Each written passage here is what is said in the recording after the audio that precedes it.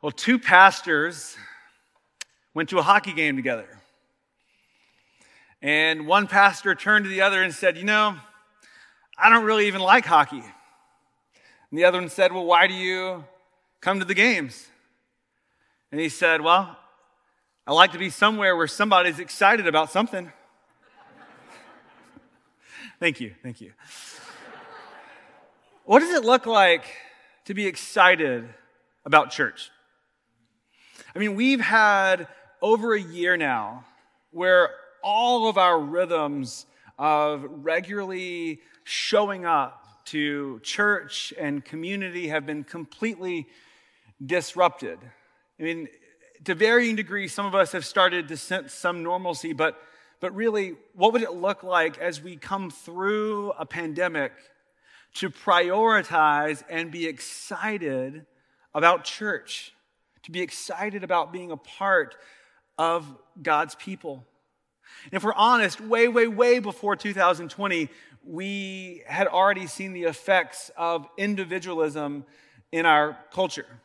And by individualism, I just mean sort of the general social theory that the basic unit of society, the thing around which the world revolves, is the individual, the needs, the wants, the desires of individuals.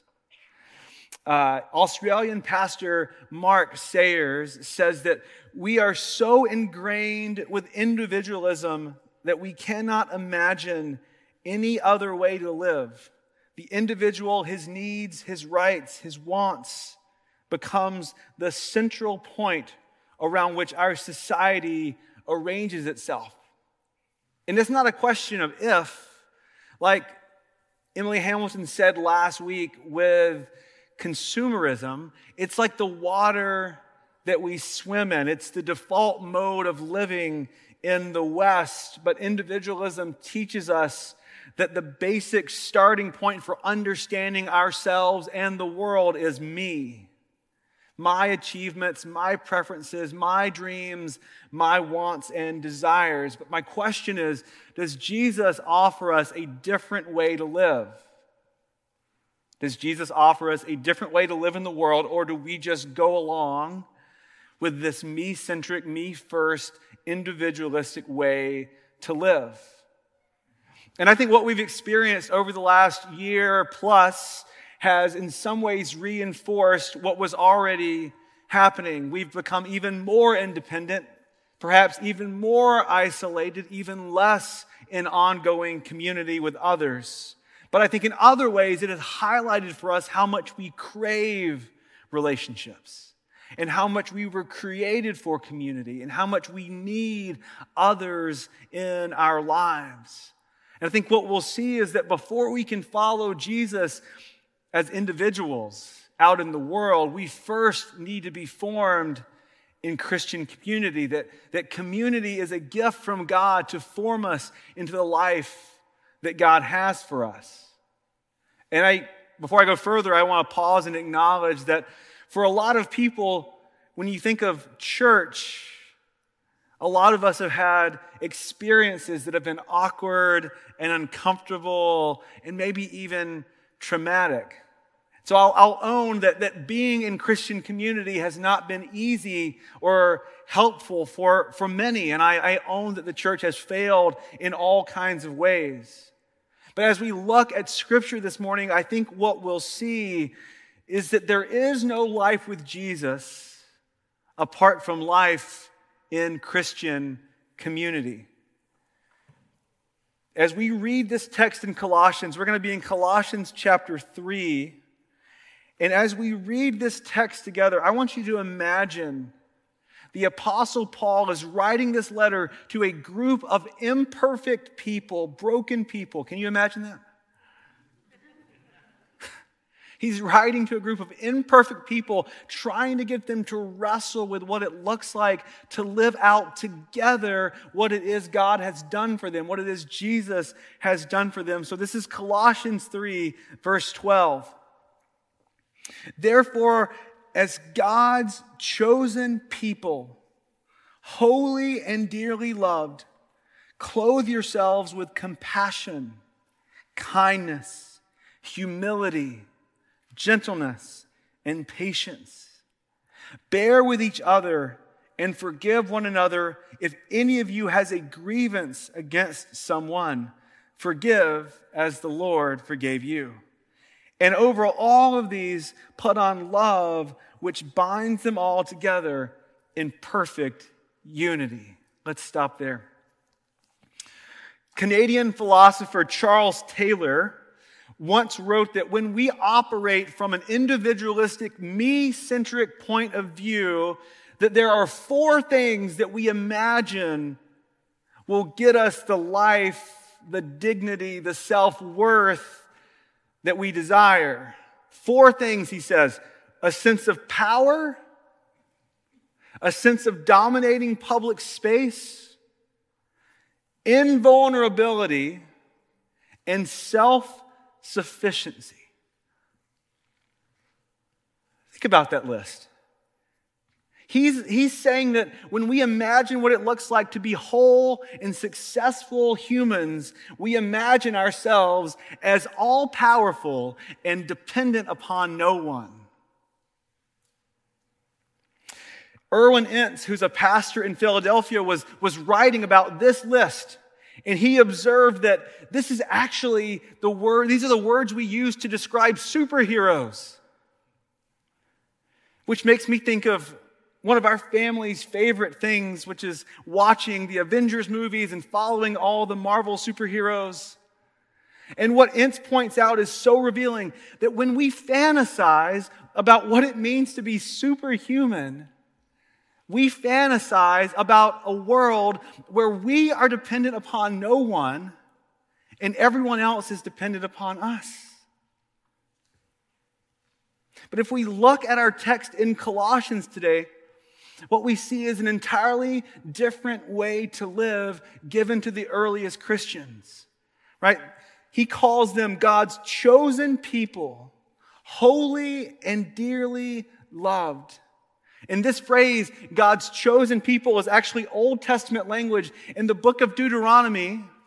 Just like Paul is trying to give them words to understand what it means to live together in unity in light of what God has done for them, God in the Old Testament was trying to give his people language to understand how to live together in unity in light of what God had done for them. So in Deuteronomy 7:6, God tells his people this: "For you are a people holy to the Lord your God. The Lord your God has chosen you out of all the peoples on the face of the earth to be his people, his treasured possession." So we can read that and think like, oh, well, God's just saying like, that's my favorite child. Some of you know you're the favorite child, right? But that's not really what God's saying. Notice that they're not special because of what they've done or because of who they are. They're special because of what God does. God is the one who chooses his people. That's why they're special. See, individualism starts with you and why you're special and what you've accomplished. It's about being the strongest you, the most powerful you that you can be. But to be God's chosen people first starts with what God has accomplished, not what you've accomplished. It's about the weak learning together how powerful a life with God can be.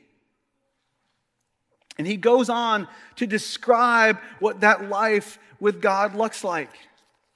He tells them to clothe yourselves with compassion, kindness, humility, gentleness, and patience.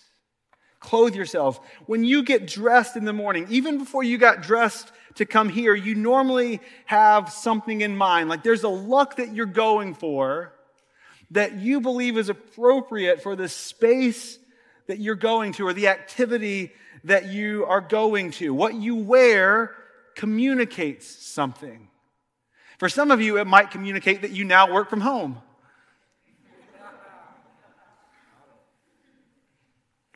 But when you get dressed, you know that people are going to think something about what you look like, about what you're wearing. How do we get dressed to follow Jesus. The image the text uses is of putting on clothes. How do we clothe ourselves in Christ? Here's what he says you need to put on: compassion, kindness, humility, gentleness, and patience. You see, to put those things on is not to look powerful and invulnerable. To put those things on is to look dependent and vulnerable and weak and relying upon others.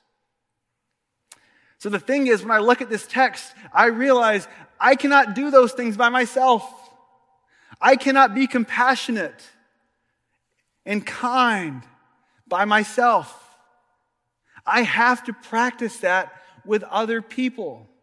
I have to practice compassion and kindness and humility and patience with others. I cannot practice those on my own, and I cannot grow in them unless I practice them, and therefore I need others to live out my faith with. Verse 13 continues, "Bear with one another and forgive one another if any of you has a grievance against someone. Forgive as the Lord forgave you." Forgive. See, this isn't a command for perfect people living in perfect harmony. Superheroes don't need to say, "I'm sorry." This is a command for broken people living together in response to what Jesus has done for us. And the Greek word for forgiveness is more accurately translated as to be gracious towards. Forgiveness, be gracious towards. You see, it's not just the idea that when someone does something wrong, they need to ask for forgiveness or you need to forgive them. It is for broken people like us. To live together in unity will require us to constantly be gracious towards each other, realizing that we will make mistakes and that we will need forgiveness, and that the only way to put on display in our midst and for the world to see what Christ has done for us is to live that out towards each other in Christian community. And this is a command that's easy to say and hard to live out. In fact, I know I need to be told to practice forgiveness with others myself. Because I don't know about you, but when I make a mistake, my temptation is to run. My temptation is to hide. My temptation is to ignore it for so long that I finally convince myself it wasn't even my fault in the first place. So I need to be reminded that I cannot experience the relief and the joy of forgiveness on my own. I need to grow in graciousness towards others and for others to be gracious towards me. In Christian community, we practice the forgiveness of Jesus together. It is the place where the love of Christ is formed in us. In the list from earlier of Charles Taylor's virtues of individualism, what we saw was that often the search for a good life is about power and dominance and invulnerability and independence. But if you made a list from Paul's encouragement to the church about what it looks like to be formed in the way of Jesus, it would look more like this: weakness and dependence and forgiveness and vulnerability. That those are the virtues of the church. And we cannot live that way alone. We can only live that way together with others. You see, when individualism is the starting point for our relationship with Jesus, our Christian life really just becomes an exercise in self-improvement. We want Jesus to make us more powerful, in better control, more successful, healthier, more productive. And it's not just bad for us, it's bad for a Christian community. Pastor and Professor Dwayne Elmer says that whenever individualism reigns supreme, community is easily sacrificed for personal preferences. Too quickly, we splinter churches, friendships, families, and groups rather than struggle for ways to bridge differences, reconnect, forgive, reconcile, and heal. Individualism fosters an impatience with people and institutions. We can always join another church, find new friends, or get another job. Wow. When we start from a place that's me-centric, we will always avoid the very thing that we need that forms us into God's people, so that the moment that it gets uncomfortable or fails to meet our expectations or just isn't working for us anymore, we don't bail. Church is not a tool for personal fulfillment. It is a community where God's promises to the world are fulfilled in Christ. Christian community is where a group of sinners, redeemed by the cross of Christ, are invited to participate in what God wants to do in our lives and in the world. He wants us to experience together what He wants for all of humanity. And in verse 14 it says, "Over all these virtues, put on love, which binds them all together in perfect unity." He says that love is the glue that holds us together and defines us. Love for each other, love for those who are not like us, love for those whom we disagree with. Christian community means putting in the time and the hard work that love requires. You cannot practice or receive love by yourself. You cannot practice or receive love by yourself. Pastor Eugene Peterson said, "There can be no maturity in the spiritual life, no obedience in following Jesus, no wholeness in the Christian life apart from immersion and embrace of community. I am not myself by myself." Community, not the highly vaunted individualism of our culture, is the setting in which Christ is at play. He's saying that Christian community is meant to be the place where the love of Jesus is most fully on display and most appropriately practiced. That is the place where God reigns in our lives and His love is on display. Community is a gift from God to form us into the life that Christ has for us. The church is where we receive the love of Jesus. It's where we are encouraged. It's where we are challenged and called out. It's where faith is modeled for us. You cannot experience those things on your own. You cannot experience them through a podcast. You can only experience Jesus amongst His people. And when you try to follow Jesus without Christian community, you're missing something.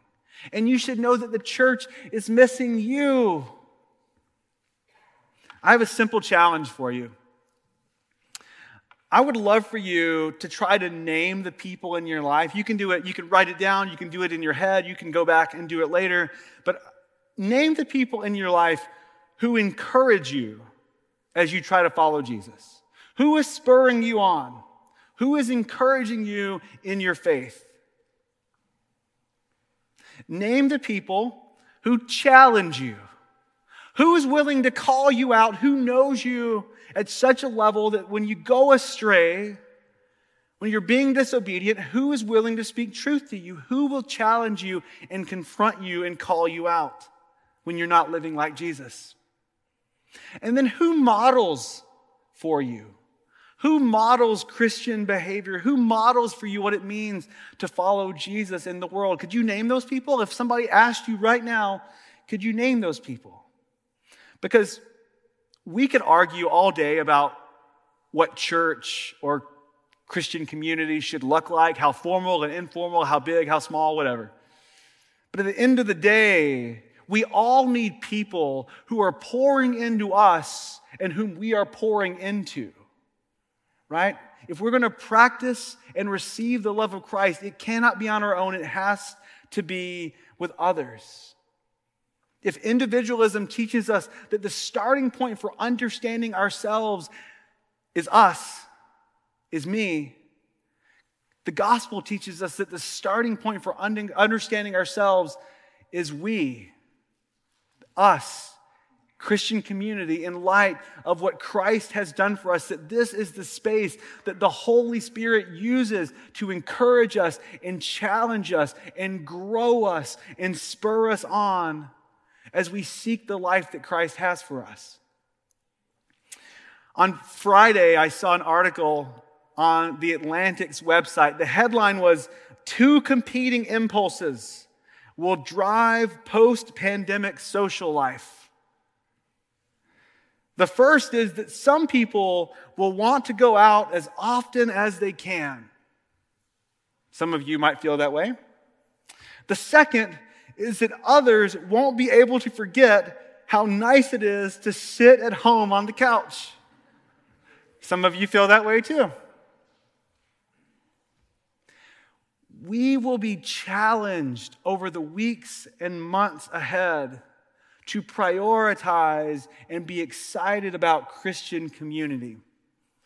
What I want you to know and to see is that Scripture says to live out our faith requires us to do that not on our own, but amidst people. We are not saved by community, we are saved by the grace of Jesus. But that is fleshed out in our lives in the midst of others, other broken people trying to wrestle with what it looks like together, who get to remind ourselves and hold up in front of each other, here's what Christ looks like. Here's what Christ calls us to. We get to come and to take from the table like this. And what I want you to see is that just as the grace of God is as real as this bread and this juice, the grace of God is as real as the person sitting beside you, as those whom He will make His love and His forgiveness and His compassion and His mercy known in their lives and in yours. He calls us into community for a purpose, because that's where He wants to meet us and change our lives. Let's pray. Holy and loving God, we come before you now asking that you would meet us, that you would meet us in this meal, that you would meet us at the table, and that as we taste and as we take of the cup and of the bread, that your grace would be made real to us. God, help us to search our hearts, to know what we need to lay at your feet, to know where we need to give our lives over to you, to lay it all down, and to trust that you are far more capable of providing for us than we could ever be for ourselves. God, reckon with our souls and do in our lives what only you can. We love you and praise you. In the name of God the Father, the Son, and the Spirit, amen.